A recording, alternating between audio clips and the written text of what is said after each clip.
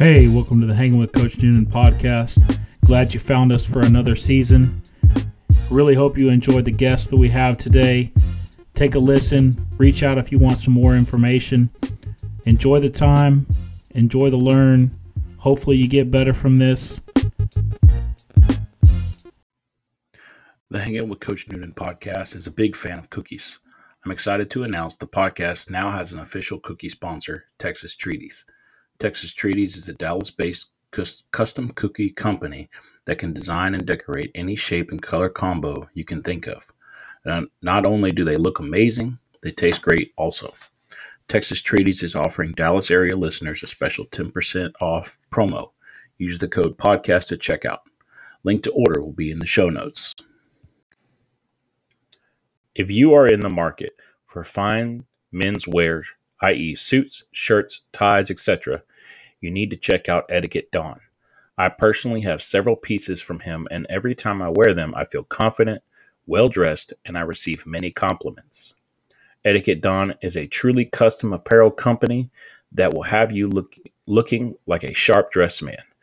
Check out www.etiquettedonCustomApparel.com for more information. Make sure to follow them on Instagram and TikTok at Etiquette Don as well. All coaches have their go-to drink for waking up and getting their energy boosted. For me, that's coffee. I prefer black coffee, so that means buying high-quality beans so that I can grind and brew them at home and enjoy my cups of happiness. Viking Coffee is my go-to company for a monthly subscription of great variety of beans that produce excellent cups time after time. Podcast listeners, use the code COFFEEWITHNoonan, all one word, for a 10% discount off. Check out www.vikingcoffeeco.com for more details and to order the official coffee of the Hanging with Coach Noonan podcast. Drink coffee, work hard. On today's episode, I'm joined by Coach Tom Blazer. Coach Blazer spent time coaching at Cypress High School, his alma mater. He was the freshman O-line special teams coordinator in 2009. From 2010 to 2019, he was the varsity offensive line, tight ends, run game coordinator, as well as 2 seasons of the varsity special teams coordinator in that span. He also has an additional 4 seasons as the JV offensive coordinator, special teams coordinator.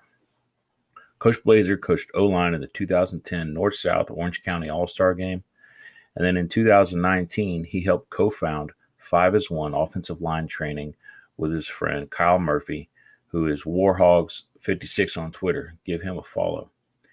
In his spare time, Coach Blazer enjoys grilling, cigars, shooting, archery, reading up on sports performance, as well as trying to learn as much as possible from everyone to become the best offensive line trainer he can be. Coach Blazer is a great mind and always seeking to engage and grow in his knowledge. Make sure to give him a follow on Twitter and reach out to him to learn more about 5-as-1 offensive line training. Enjoy today's episode. On today's episode of the Hanging with Coach Noonan podcast, I'm joined by the man, the myth, the legend, one half of 5-as-1 offensive line training, Mr. T.A. Blazer, Mr. Tom Blazer. What's up, man? How are you? Not bad, man. Just chilling, trying to stay cool. How about you? Same, man. Although today in Texas it was a little weird. We've been hoping for some rain, and I've got some outside projects that I would rather have some rain first before I have to use my my water hose and spike my water bill. But actually, I'm going to be out in Oklahoma on Thursday for about a week visiting some friends for the 4th, and they got sent a picture. They got about 4 inches of rain in about 3 hours last night. So I was like, shit. And out there, it turns right into that mud. So yeah, it's flowing. Well, but at least it won't be dead dry if you light fireworks or whatever, you know. For sure. So talk to us, man, about what is 5-as-1 and, you know, how did that kind of come about and what is the goal of it? Kind of started, well, so it's, I guess let me kind of preface kind of how, like, me and Kyle Murphy, my partner, Warhawks56 on Twitter, I'm sure you met him. We had kind of gotten together over Twitter. Because he teaches at a school down the street from us that's in or was in my league at the old school I used to teach at the time. So he hit me up because I was on Hog Football Chat one night, and he was like, "Oh, you coach at Cypress?" And I was like, "Yeah." I was, "Oh, I teach at Pacifica. I used to coach there." I was like, "Oh, cool, awesome." And I had kind of started dabbling into like OLP stuff, drive catch, because I'm a big Bears fan, and so I was following Kyle Long, and he was working with them at the time, so I was seeing kind of the content that he was posting and they were posting, and we started talking about OLP stuff, and he goes, "Oh yeah, I'm a big follower of them. I really like their stuff too. I've been, we're training a couple guys at Edison High School, which is a local high school around us." And I was like, "Shit, like, I'm trying to learn more about this. Like, you think you can come out like one day and just shoot the shit after a summer practice and kind of show me what it's all about and stuff?" And he's like, "Yeah, absolutely." So he came out one day, and like we spent like 4 hours together just kind of going over like the basics of OLP and drive catch and kind of what he knew and stuff at the time. And then kind of just built our relationship from there. He ended up coming out that next season throughout the summer, was helping me kind of implement it as a unit, as an offensive line unit. And then the year after that, I ended up stepping down from the position, just had career opportunities to work and stuff like that. And then he was training, a couple guys, I think a kid from Edison who just graduated this last season, and then another young man who is at a local community college right now as a freshman there. And he was like, "Hey, if you're not doing anything, I'd like to have, a second set of eyes out there kind of helping me out if you want." And I was like, "Yeah, sure, I'm going to do anything. I'll come out there and see what it's all about." And kind of had fun and kind of gelled together, and, had similar philosophies on coaching styles and stuff like that, but different enough viewpoints and kind of how we see things to where we could bounce ideas off each other and kind of see different things while looking at the same person doing the same thing, if that makes sense. Yeah. Because he's probably, let's see, I'm 32, just turned 32, and I want to say he's mid 40s. So, I mean, there's a decent age difference in between us. So he's got experience as far as, from college and stuff like that, where I've got my experience, which is limited. I just played in high school, and, but we see things differently. So I started kind of coming more and more to those couple sessions, and then he was just kind of talking about it. He's like, "Hey, like, what do you think about kind of us like working together and kind of starting our own thing?" And I was like, "Yeah, sure, why not? Just on the weekends, make a couple bucks, fill that coaching niche, right?" And I was like, "Yeah, sure." So we started doing it. Just had a couple guys here and there, and then we kind of started getting, a couple more. Ended up, 4 or 5 guys, and we had said, "Hey, like, do we want to make this like a legitimate like LLC / business?" And I was like, "I'm down. Like, why not? It's just on the weekend stuff. Like, it's not eating in any of my time. It's all just extra stuff." And so he had the name in mind, 5 as 1, and I was like, "Okay, sounds good." He had the logo made. One of his buddies made the logo. We kind of had it on the shelf, right? I made the Twitter account, and we had it kind of on the shelf for about, I don't know, I want to say close to a year. And then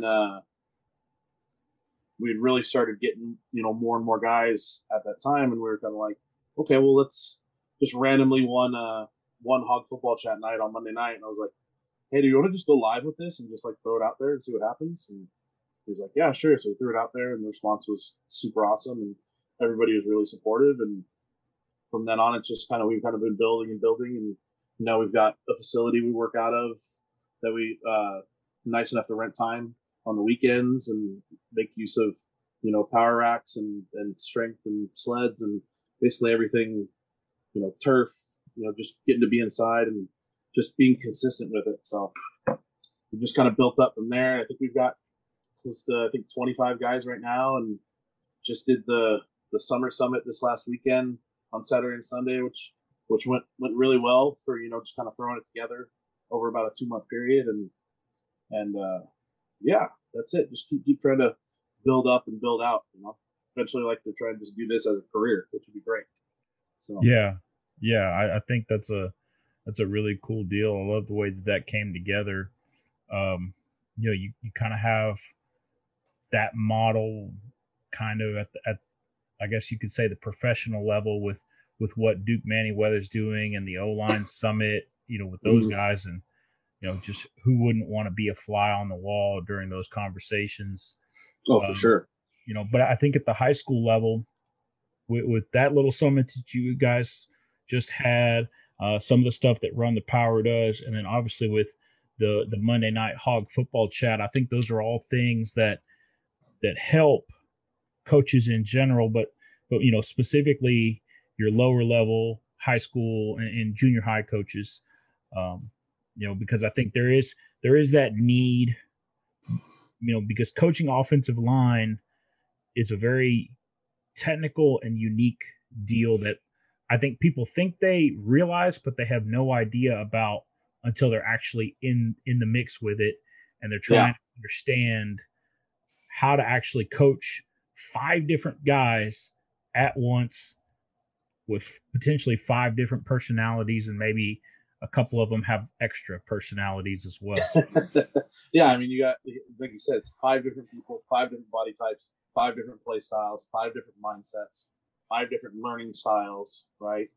And if you add in a tight end, right? So that's 6 guys now sometimes, depending on what kind of scheme you run and such, and you have to get them to agree upon something and then trust each other in a short amount of time. And then now get to where they can know each other well enough to where they can almost kind of read each other's thoughts at times, and kind of understand what the person next to them likes to do in certain situations. And that's obviously getting into, higher level stuff. Obviously you have to spend years together to do that. And it doesn't happen a whole lot at the high school level. If you're lucky, you may have, the same guys for back-to-back years, same 5 guys. And at that point, it's almost easy coaching in that second year just because they basically coach themselves at that point, and that's, so you imagine those guys in the NFL that play 5-6 years together, the amount of just probably, you think they all have, ESPN or something, they all read each other's thoughts. Yeah. But it's wild. There's a lot that goes into it. I think psychologically is one of the biggest things that people don't kind of think about as far as decision-making processes and the amount of sheer chaos that's going on around you, and how many decisions they have to make and or not make, right, within getting to the line of scrimmage and then the couple seconds they have until the play starts, right?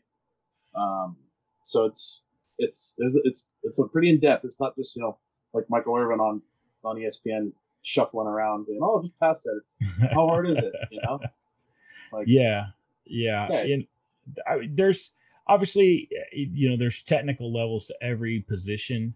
And I'm sure that you can I know that you can make anything harder than it needs to be, which I think sometimes tends to be the case in football coaching in general. Is we're gonna make things difficult just to prove a point, when in reality it probably just needs to be the simplest answer. Let's go on about it and move on. We'll just not sit here chase ghosts, and because we know at the end of the day, these are the kids that we have. They're not changing. We're not crapping out new ones in 2 hours.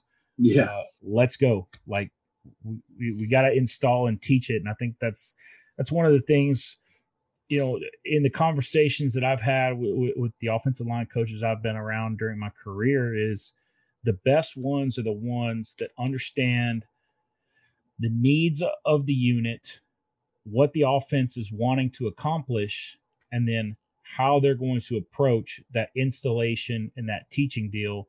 Because even if you return the same, let's say, like in our case, we're returning several guys that were either a starter or 2 for a game, or they had game experience. But we're also going to be moving up a few that were only JV, because there were several seniors ahead of them. So even if you're lucky to return, let's say 3 out of 5, which is a good chunk. Yeah. Who's behind, right? Who's behind them also can dictate what's going to go on based on the style. Like, you got a short quarterback that has a quick release, but but he's not super mobile, and you've got a running back that has potential to house it if he gets the ball in his hands. So, if you're looking at that, you're going to approach each game differently versus, if you had your taller gunslinger type and you had the receivers to attack however you wanted, be a little bit different. So, for you as an offensive line coach, what is it that you're looking at year to year in terms of, regardless of what scheme we're running, these are the fundamental things that we've got to have day in, day out, and be able to execute them at a very efficient and high level. It doesn't matter if it's high school or pro, like this is the stuff that we just got to be able to do. So what are those, if you could narrow it down, what are those traits or those things that you would want those guys to be able to do consistently and do them consistently well?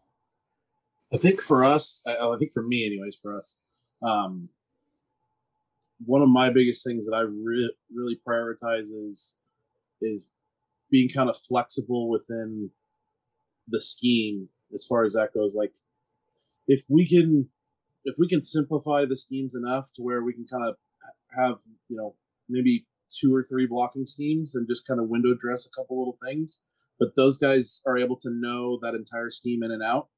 Right. And now you have the ability for them to potentially switch assignments at times.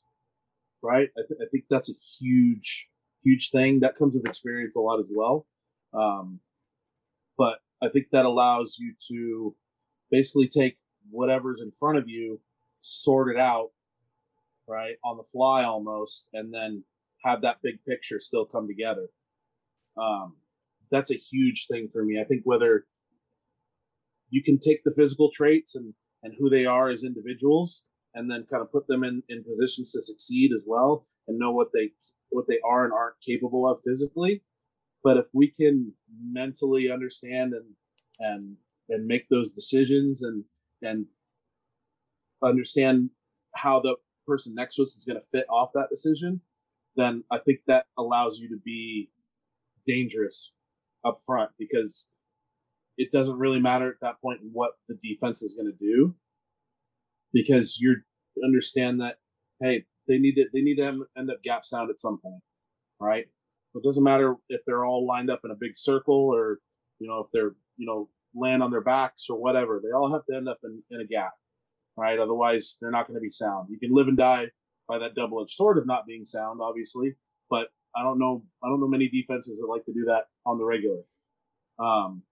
So as long as we can keep that in mind, then if we're running, counter or whatever, or power or whatever it may be, or zone or whatever it may be, then we can understand that, okay, if this defensive end on this play side shuts down on me, or my double team turns into 2 solo blocks, or this linebacker goes away that I'm supposed to pull up and lead up onto, and he takes off in the other direction, well, I don't need to chase him.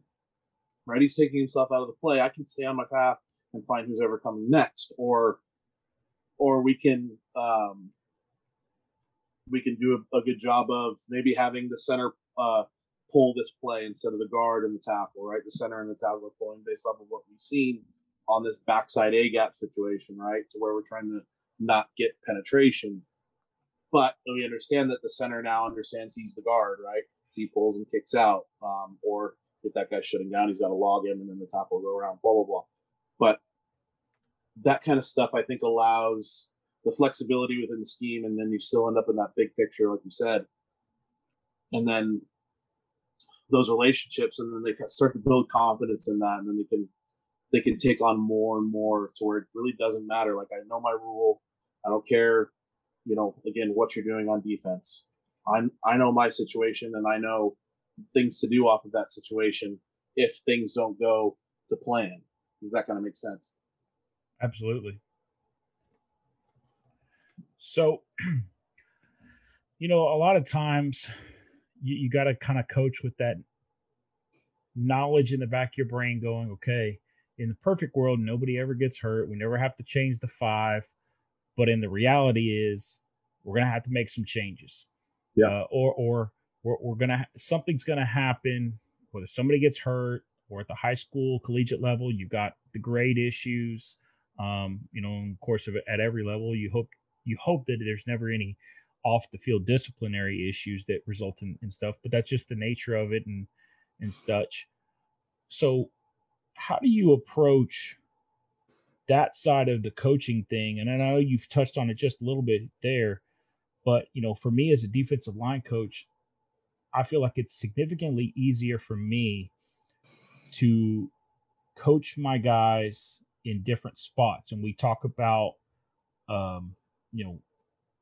your alignment doesn't change your assignment. So I don't care if on this front with this stunt, you line up in a strong shade, a 3, a 5, a 6, whatever. If you're supposed to 2-gap weak, you're 2-gapping weak. It's just that second gap becomes strong or weak, A, B, C, or D. I don't give a damn where you line up. Offensive line wise, especially if, let's say, you're running half slide, half man protection stuff, or your influence on the play side and your hinge on the backside. So, how do you coach those things to have Swiss Army knives at your disposal in practice or in the summertime? I think you got to rep it. You have to expose them to those potential things in practice. That's what practice is for making mistakes, right? And seeing things for the first time, and then when we get into a game or competition, we're able to recall those things and we've truly learned about them. I think another thing too is that when I'm initially teaching them in the spring and the summer, or even in the off season during workouts, I'll try to cross train guys left and right, so they can get used to playing tackle left and right tackle, or left and right guard, or vice versa, tackle and guard, and then guards and centers. Trying to have as many people that can snap a football well as possible, right? If sometimes, like, I've had seasons where I've been down to my third center and had to have a guy, who had to take a backup linebacker that played offensive line in Pop Warner and put him at center, at week 8, because I didn't have any more centers. But, I knew I could trust him because I knew he cared. He's a smart kid and he's snapped before. So I can figure everything else out. I can make his life as easy as possible because those other guys around him know how to do everything. It's not just, I know how to play left guard only. And then you put me on the right side and I'm like, oh, what's this? All of a sudden everything's in Chinese, and they look at you like they've never seen you before in their lives, So I think cross training guys early on as much as possible helps out. And then, kind of just, again, throwing things at them, that they may never even see, just moving guys around. I'm a big believer in kind of using repetition without repetition as far as when I'm doing drills and stuff like that. Trying to change things up every single time, even if it's just a double team drill, 2-on-2, a defensive lineman, a linebacker, like you said, moving that defensive lineman around in the shade every single play, moving that linebacker either up, forward, or backwards, side to side, changing what he does if he's a fast scrape guy, if he's kind of slow playing things, changing people, right? Rotating different guys in and out affects that because some guys are faster than others, some guys are stronger than others, bigger or smaller. It all affects how you play things. So then, like, if we're coming to pass protection slide again, in season, if I know that, you're sending in a specific guy because you like to run D-line stunts with that specific guy because he's a faster, quicker guy, then, hey, all right, hey, he's coming in. All right, I'm yelling from the sideline, hey, stunts, be ready for stunts, 87 is in the ball game or whatever, right?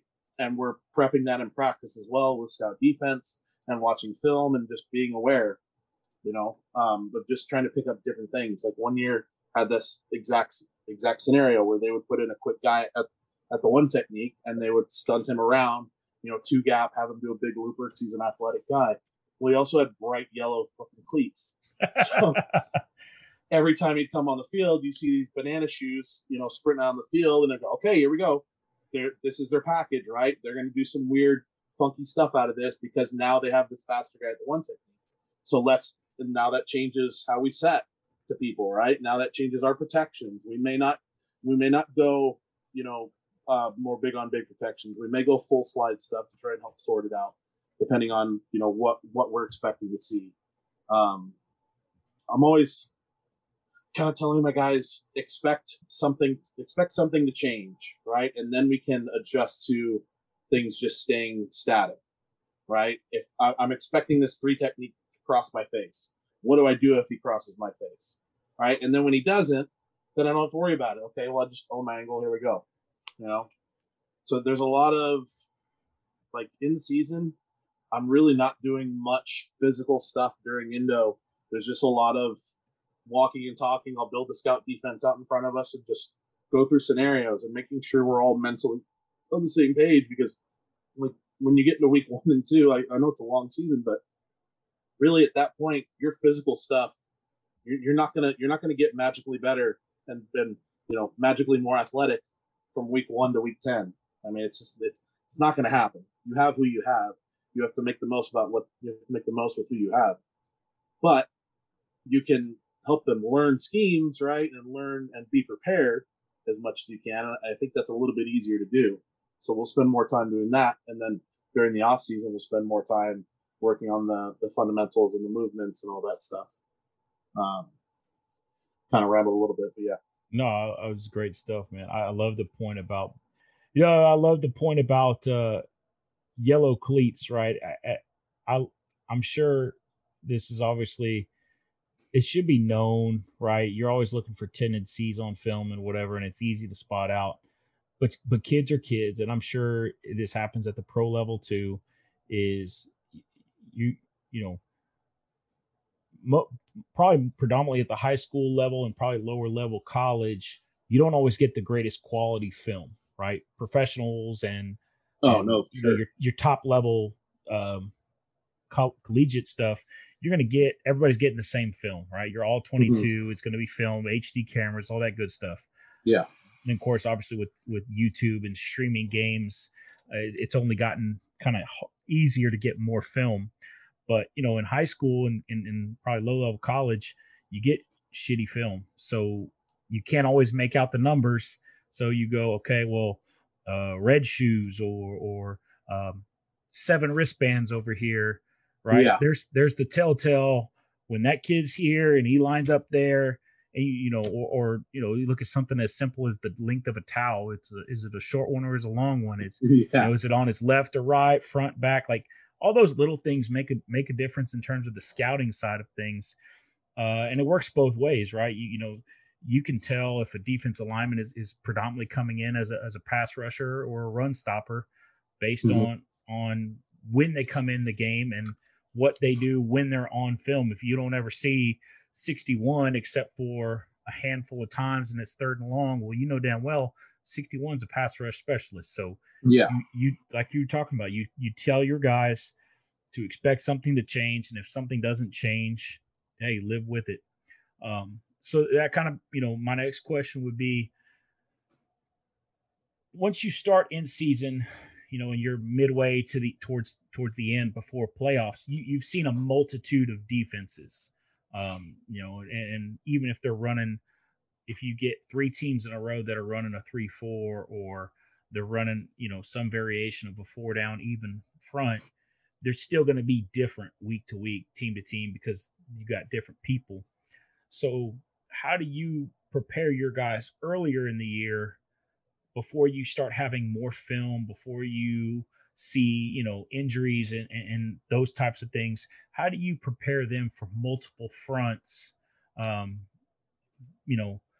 Just especially if you've got a lot of new guys. Obviously with returning guys, it makes life a little easier, but when you got more new guys to coach up, and you're going to have to go through a long stretch of multiple front defenses within the same game, how do you kind of approach that? I do that in spring. Like, for us, spring ball is all insult. We have, like, out in California, we have spring ball in starts in late April, early May, and it's about 4 weeks.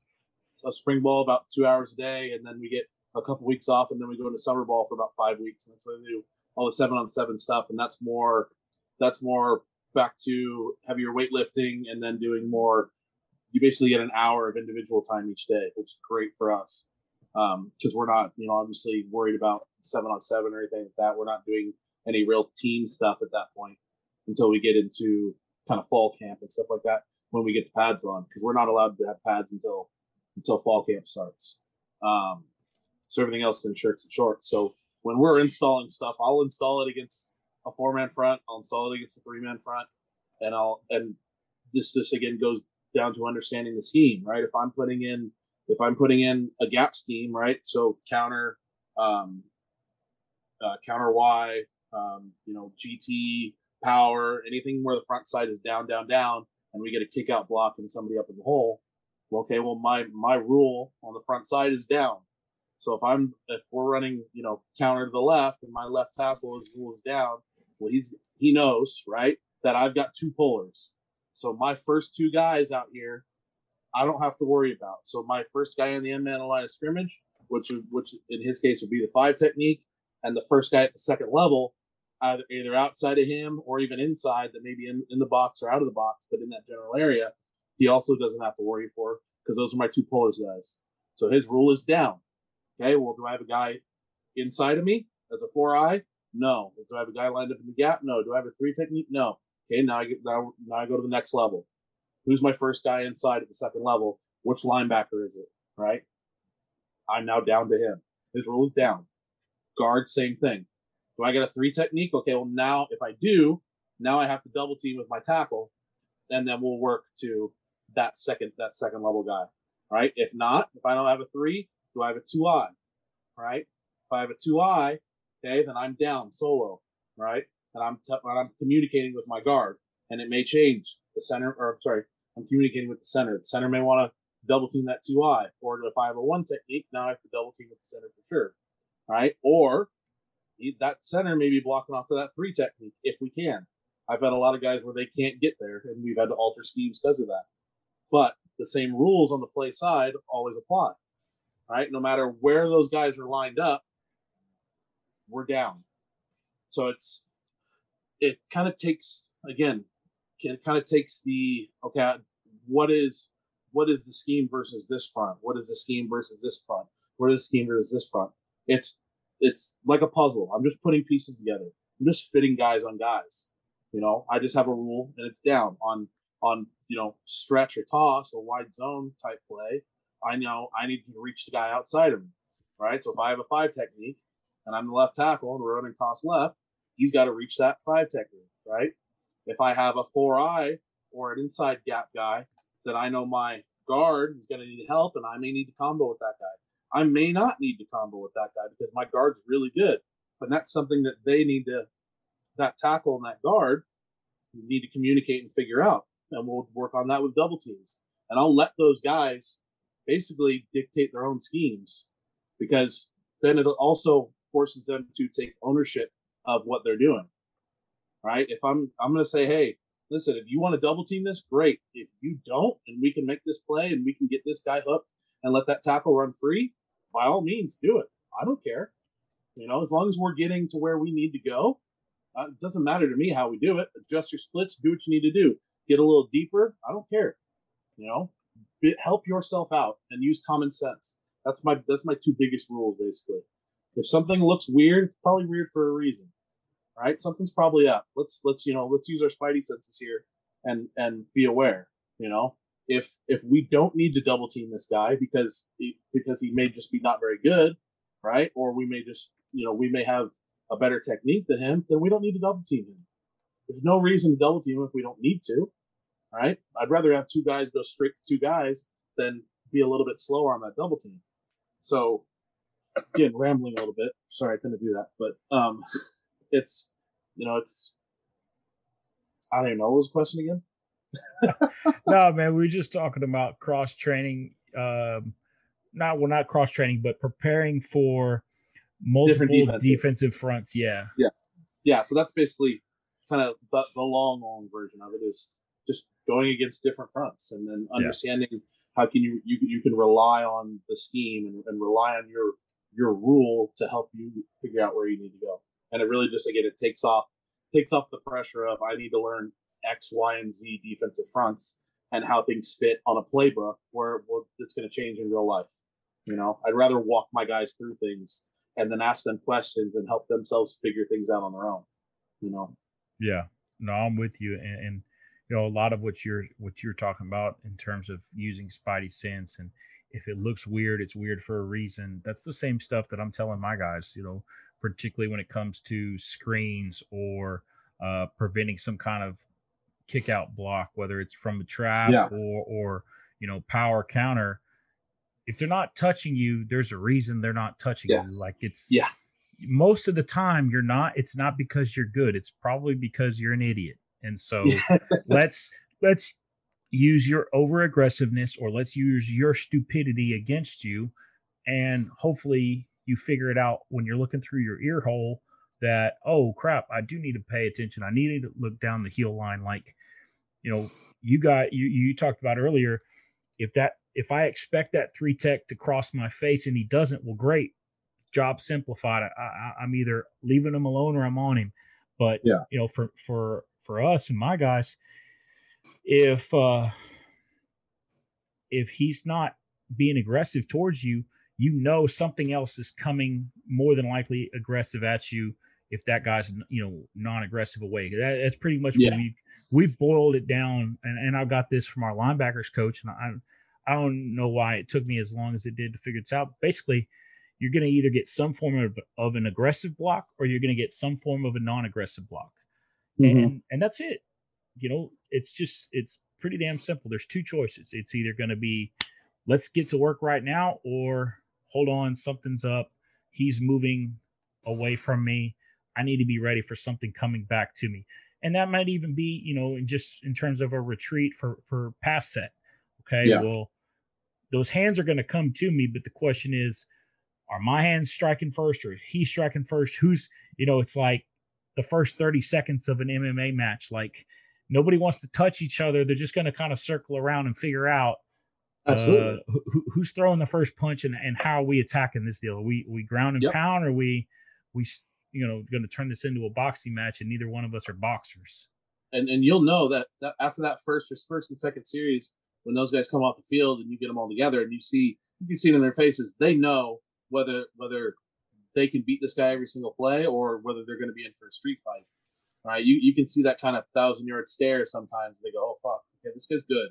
I gotta bring my A game," or they'll come off the field and they're already smiling and laughing. And they go, "Coach, this game's over. Like, we're gonna win this game. Don't worry about it." Okay, all right. Well, any questions? No. See you later. And the other nice thing again about kind of teaching the big picture early on, and then you're seeing a bunch of reps, and then you get into games and you may see something funky, and even if they make a mistake right on it the first time, you come out the field and you go, "Hey, what happened?" And they're already go, "Coach, we got to figure it out. We're good." Like, okay, well, what are you gonna do? What are you gonna do? X, Y, Z, right? He did this, right? We just need to make sure we're going down, down, down, right? We just need to pass this off. We're good. Okay, all right. See you later. Like that's my ideal meeting as a coach coming off the field every series. Is they've identified stuff, they've figured it out because they've seen it multiple times before, and they know how to fix it, right? My job shouldn't be I don't want to be the answer man, right? I want to guide them so they can find their own answers. So I have 5 coaches on the field at every play. That's my goal every year. Yeah, no, and that's super critical, and I think it's extremely important at the offensive line position, as well as the defensive line position, because the games are won and lost in the trenches, and I don't care what level it is. Whoever dominates the line of scrimmage is more than likely going to win the game. Absolutely. And the games that are quote unquote won on a last second Hail Mary or whatever, that wasn't the play that won the game or lost the game. There was something that happened prior to, whether it's the play before, 10 plays before, 2 quarters before, something happened, somebody screwed up. That's probably where it was lost. Or it could have just been overconfidence on one side or the other. Like, you're coming off from the sideline. My D line's going, "Oh yeah, we can smoke these guys. We can smoke the guys." Then all of a sudden, you make the halftime adjustments. You come out and they spring you with midline, or they spring you with some kind of fold scheme that you hadn't prepped for, and you're like, "Oh shit," and that obviously comes like. As you're talking about the need to show them a lot of stuff, like I'm thinking, okay, We got a little bit more time in summer before we get to fall camp. The way in which we operated in Texas at my school, we chose not to do the padded spring ball practice based on the way we interpreted the governing body's rules in regards to potential quarantining for a team if somebody were to pop, and so it just we thought it was just too risky. Is it the right move? I don't know. We're going to find out in the fall. Is it the wrong move? I don't think it was a wrong thing. I think based on the people that we had and what we needed to accomplish, that was the way in which we needed to approach it. And I thought for the most part, it worked out great. But ultimately it's going to come down to what happens in the fall based on what we did in the spring, what we've done in the summer, and how we handle those first 3 weeks of camp. Because that's to me going to really make or break this season is summer and those first 3 weeks of just, are you utilizing time effectively, or are you just such in a rush that you're trying to cram months worth of stuff into 3 weeks, and you're just going to shit the bed because these kids' heads are swimming before you get to game one. And if game one's with a real deal ass team, you're in for a long season. Yeah, exactly. It's all, again, it all depends and it's all varying. I think obviously with this season, it's such a unique case, and then having the next season almost right away. I think that this season's going to be the real tell as far as, I think, with injuries and stuff, and to see, because it's a short season. They need time to recover. They need time to rest.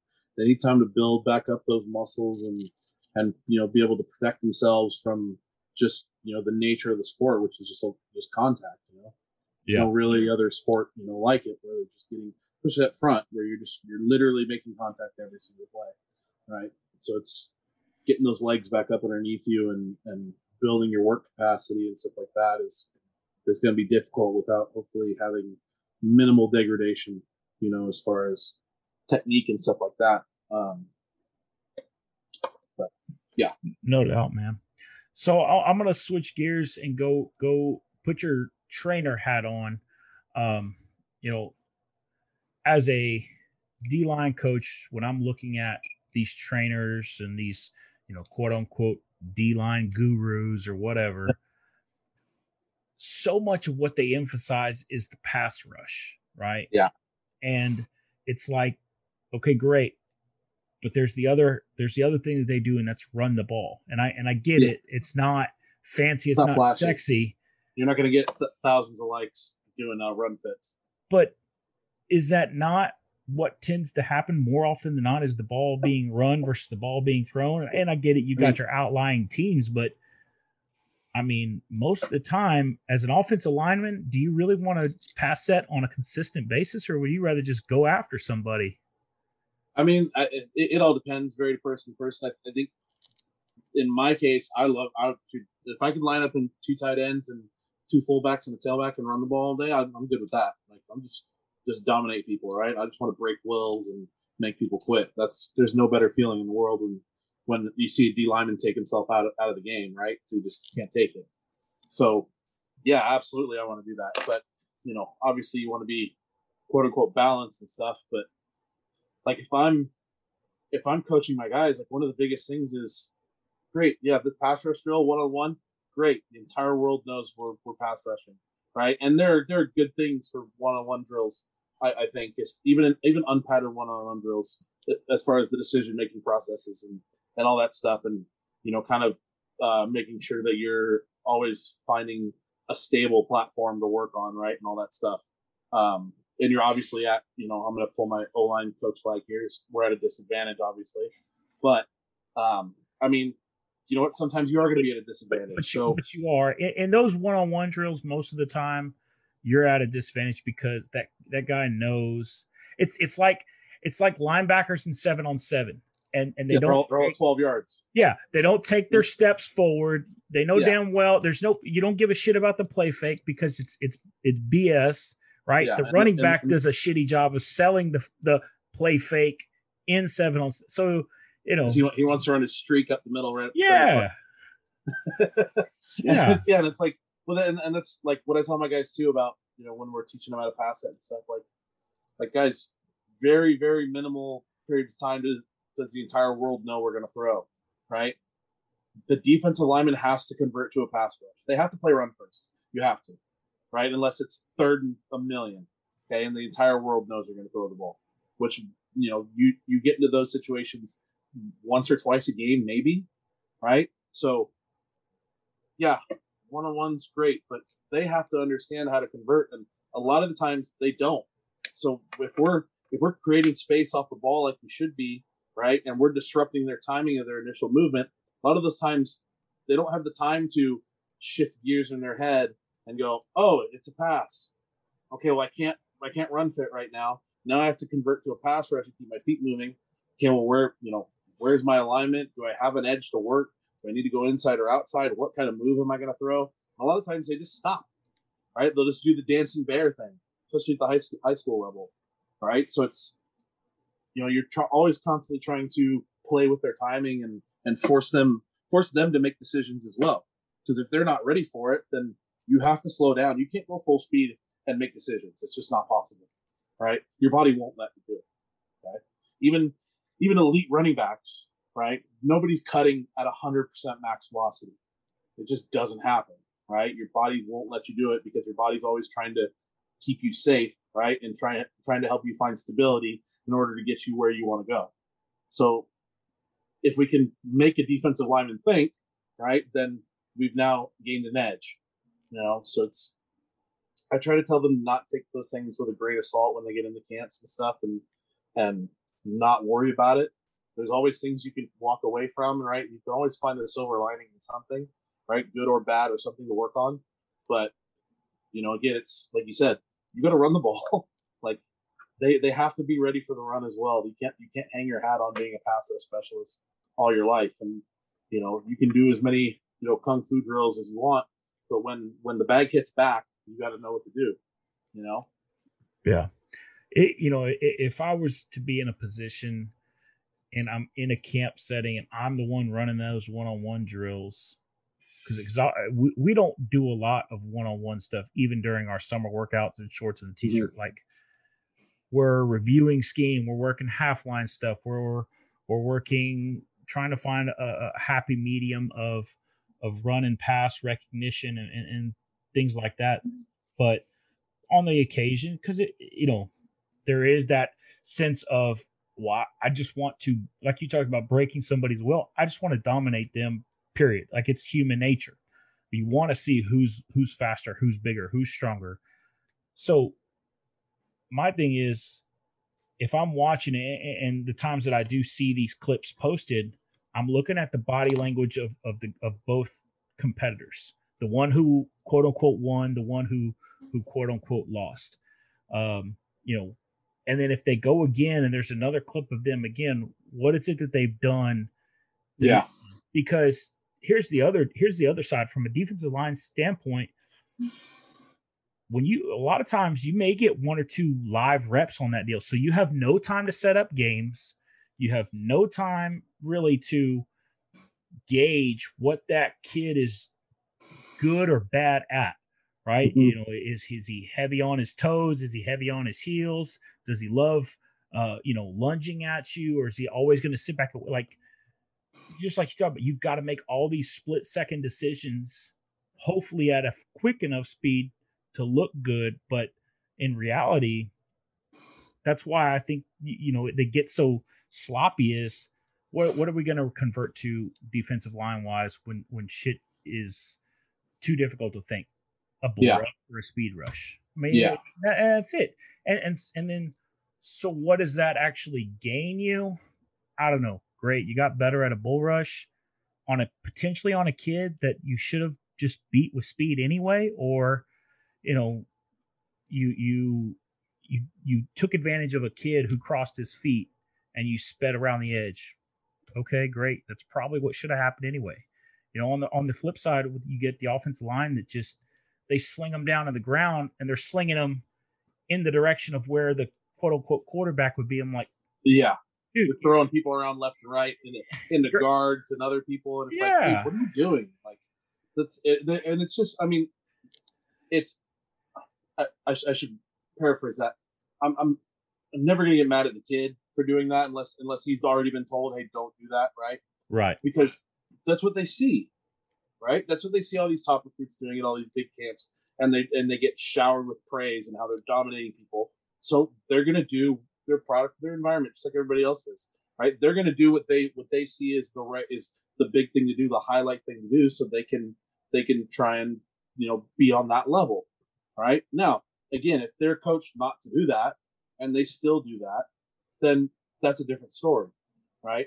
But I'm never going to take one individual kid for a camp and go, the hell with this kid, because they've got 60 adults around them telling them to do the other thing because all they want is a good clip so they can go viral on freaking Twitter and then turn that into another camp where they steal money from another 100 kids, right? And it's just turned into this big dog and pony show, right? Oh, yeah. It's just worthless. Like some of the best one-on-one sessions I've ever had as a coach is when we literally, it's, oh, hey, we're going to do 7-on-7 against this other local school, right? And maybe they'll bring 2 other local schools, and it'll be just the 4 offensive line coaches and defensive line coaches, and we'll just all get together and run some one-on-ones. And then if somebody gets beat, I can stop the drill, right? And go, okay, well, what happened here? Hey, D lineman, what was your thought process? Why did you do this certain thing? And then I can really break things down and get in the mind. And now we're all learning, right? Instead of just going, oh, here we go. Here, let's film this rep and go, oh, well, you won, you lost. Well, that's great. All right, see you later. I'll see you in 30 minutes because I've got 400 other campers that want to get their 2 reps for the day. Yeah. It's just, it's worthless. And you can come with your own set of rules where, hey, we want you guys to try and not bull rush, right? Because everybody kind of breaks down to a bull rush right at the end of the day. Work your moves, right? We're here to try and do things and get better and trial and error things. So work your pass rush moves, right? I'm obviously telling our guys not to hold. And if they do hold, we're going to say, hey, you're holding here. Right? That's 1 rep for that guy. And let's all be honest with each other and get each other better. That's why we're here. We're not here to freaking win a camp and win this 10-cent freaking trophy that somebody bought at the local trophy shop so they can take a photo op with you, And it pisses me off, man, It's just, just taking advantage of freaking kids that all they're trying to do is just be the best versions of themselves and trying to freaking play at the next level and do right by their families and stuff. And you're just fucking taking advantage of them, man. Grown ass man, dude. Yeah. It just pisses me off. I'm with you 100%, man. It shouldn't be about trying to make capital gain on these kids who are, like you just said, they're just trying to get better. They're trying to make the best versions of themselves. And I've told these kids several times, and everybody's told them, and they've heard it and they've seen it. The amount of kids that are going to go play at the collegiate level, whether it's FBS all the way down to JUCO, it's extremely small. It's extremely small percentage, right? Yeah. Probably less than 5%. And then on top of that, it's not that you're just competing with the kids in your school or the kids in your district or the kids in your state.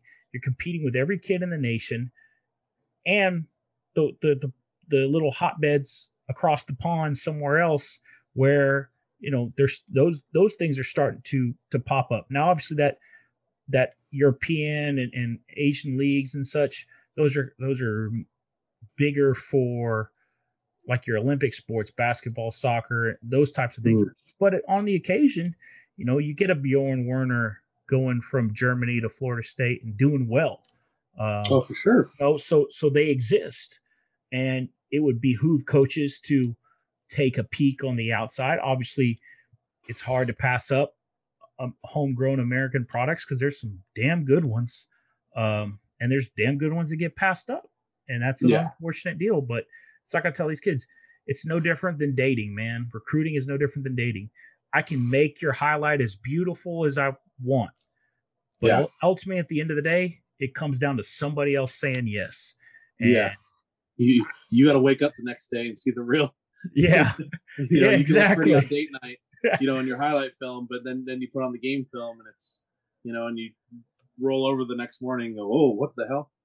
Yeah. Well, and I was talking with a coach the other day. I was like, Coach, I want to make sure when I go to bed at night, I'm going to bed with integrity. I'm never going to sell you a kid that I would not vouch for, because that does several things. One, it makes me look like an asshole and potentially jeopardizes the future for any kids that I coach or from that school that I'm at to go to your school or go wherever you go. And two, that potentially puts you out of a job because you decided to take my word on a kid that had no business being there. And so, I can't, the same thing I tell these kids, you got to be careful about what you're doing, because the way you act and what you do affects not just your quote unquote potential money and income, but it affects mine. It affects somebody else's, I talked about it the other day on our Iron Speed chat about, using cues in their language. Well, sometimes you just got to talk to them in general in their language. And, kids in high school understand things equating to money because that's their most coveted possession or desired possession is money. So if you can get them to understand how the money works in regards to scholarship and effort, sometimes you see the lights click, sometimes they stay off, but it's at least a form of explanation that I think the majority of them can understand. For sure. Like we said earlier, everybody learns differently, and everybody, you need to treat each individual as their own individual. Not everybody's going to respond to the same way as somebody else. And that's the hard part. And that's what people, don't want to do. They want just the authority figure. And because I have coach on my shirt, that automatically that means you have to respect me and listen to everything I say and do everything I say without, asking any questions or asking why we're doing things a certain way. It's just like you said, it's, you have to be able to relate to kids, and not everybody comes from the same background. Not everybody, is able to learn the same way. Not everybody is able to express themselves the same way. Right. I think a lot of the time you see guys getting in trouble and stuff. It's, they don't have an outlet, to do, like, even with football, they may not have an outlet to express themselves, emotionally or mentally, or just to sit down and have a chat with people and just talk about their thoughts on everything, because a lot of these guys are freaking smart as shit, but they don't ever get talked to about anything but football, and you never get to actually learn who these kids are, what they like, what they don't like, what they're scared of, what are their motivations, like what's, how do they like their parents, how do you like your teachers, like what are your goals, like what do you want to do in 20 years, but that doesn't involve sports, like just getting to know kids like that, and you build rapport, and you build the all coveted, buy-in that everybody's trying to reach. It's like, well, how do we get buy-in? Just build relationships and get to know people. They're more than just a number on a jersey, or a position. Know their name. Meet their parents. Hang out. Tell them to bring their little brother or sister around practice or workouts and hang out and play catch with them after games and shit. Like, it doesn't take a whole lot of effort, but it does take effort. Yeah, I'm with you 100%, man. It's the first answer that everybody gives when it comes to creating that buy-in or, creating that quote unquote culture is building those relationships. But sometimes you take that for granted in terms of, oh, well, we're going to build that relationship because we're around each other because I'm their position coach. No. That's the superficial relationship. The deep one that you're talking about, where you actually know who they are as a person, is what makes the difference. And it's not just asking those questions like you talked about, or suggesting that they have those things happen. Little brother, little sister comes to practice or whatnot, but it's following through on those things as well. Because I've been around guys that they ask those questions and it seems to be genuine. But there is some kind of missing empathy to an extent, and there's been so much go on in the last year and a half where we could all take we could all take a walk to an extent in somebody else's shoes and just get to know who they are as people and just see how much better things would be in general. Their performance in the classroom going up, their performance in the weight room, their performance on field getting better because they understand, it's the thing that Nick Saban always says, right? Nobody cares how much you know until they know how much you care. Absolutely. Regardless of how you feel about Nick Saban, that's a damn true statement. Because at the end of the day, I think we all want to be treated as human beings because we are human beings. And, if you look at me less than a human being, well, shit, we're going to have a problem. But if exactly. If we look at each other like human beings, less than a human being, Well, it's like you tell somebody they're stupid their whole life, they're going to start thinking they're stupid. Yeah. It's just, the other thing that you lead me into a little bit, kind of what I was thinking about as you were talking was like one of the big phrases, like one of the big catch-all. Nobody cares. Work harder. It's like, why does it have to be like me against the world mentality for everybody? Like, there's a shit ton of people that care about you, like, and want you to do well. That can motivate you just as much as nobody caring about you, right? Like, people want to see you succeed. People want to see others succeed. That's why underdog stories are the best stories in the world. They want to see people succeed, right? And that, yes, there are some people that don't want to see people succeed, but that's because of them, right? We don't need to worry about them. Take the people that want to see you succeed. Do that for them, right? Do that for people who couldn't necessarily do it. And that should be my big motivation for doing things. Not just, there's so much of a, I don't need you mentality, especially with, kind of sports in general and kind of just a lot of times men in general as well. And young men, especially, it's because we're in a world of social media to where if you go out on a limb and have an opinion and then your opinion may not be super popular, or then you get trashed for it, right? On the internet by thousands of strangers. And now all of a sudden you feel like crap. It's the same thing with, a kid has a crappy rep in a one-on-one at this camp and freaking Max Prep posts it. And all of a sudden there's thousands of people shitting on this 15-year-old who probably should have never been in that rep in the first place. And now this kid sees it and all of a sudden he thinks he's freaking worthless. It's just, it's this vicious cycle of forcing people to think that they're not good enough in order for random strangers to feel better about themselves. And it's like, we don't need that. Like, build people up. Like, don't post those reps. Like, post reps where there's a good battle and both people are doing great things, or post some stuff where guys are going out in the community and shit and helping stuff where it's not about just on the field stuff. Like, it's just, it can so easily change, but fortunately, like we said, none of that stuff sells, People don't click on the safe battle where both guys, battle it out and they do decently well and everybody walks off, holding hands at the end. It's just, people want to see controversy and everybody stops and looks at the car wreck on the freeway. Nobody stops and looks at, two people pulled over together chit chatting, right? It's like, right. Oh, it's just nothing. Oh, we see smoke. Oh, I hope there's a fire. We're always hoping for shit to get worse. Right. And that's the sad part right there, man. We're hoping for shit to get worse instead of trying to make it better actively. Yeah.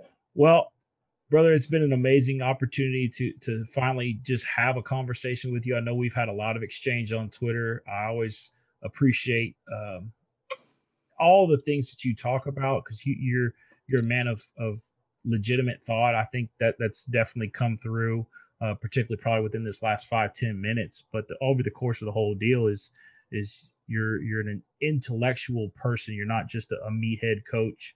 And you haven't seen me lift. I'm clearly not a meathead. No, man. You obviously this is going to go just audio, but Coach's got a cut off sleeve shirt and he's got the nice beard going. It looks like a nice hefty wintertime beard in the summertime, but it's thick and full. Plus the luxurious locks and such, So if anybody were to look at you, they would probably go, he doesn't know shit. But in reality, I don't know shit. Man, whatever.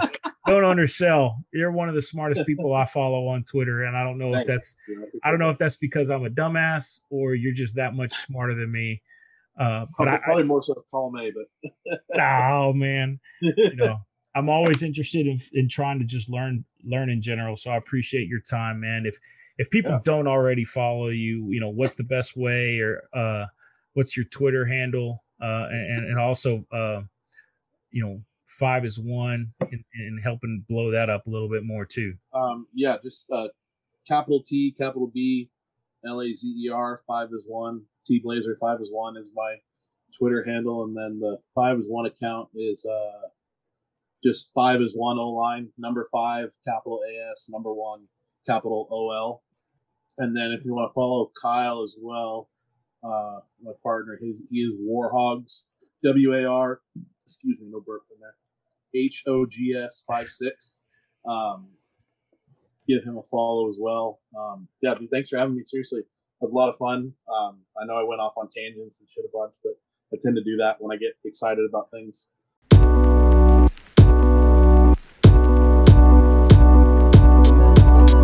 Thanks for checking out the podcast today. Really hope you enjoyed today's guest. Don't forget to leave a like and a review. We are on Spotify, Apple Podcast, Google Play Podcast, wherever you get your podcast fix from. Ratings and reviews really help us reach more viewers. Peace out. Have a nice day. Be the change you want to see in the world.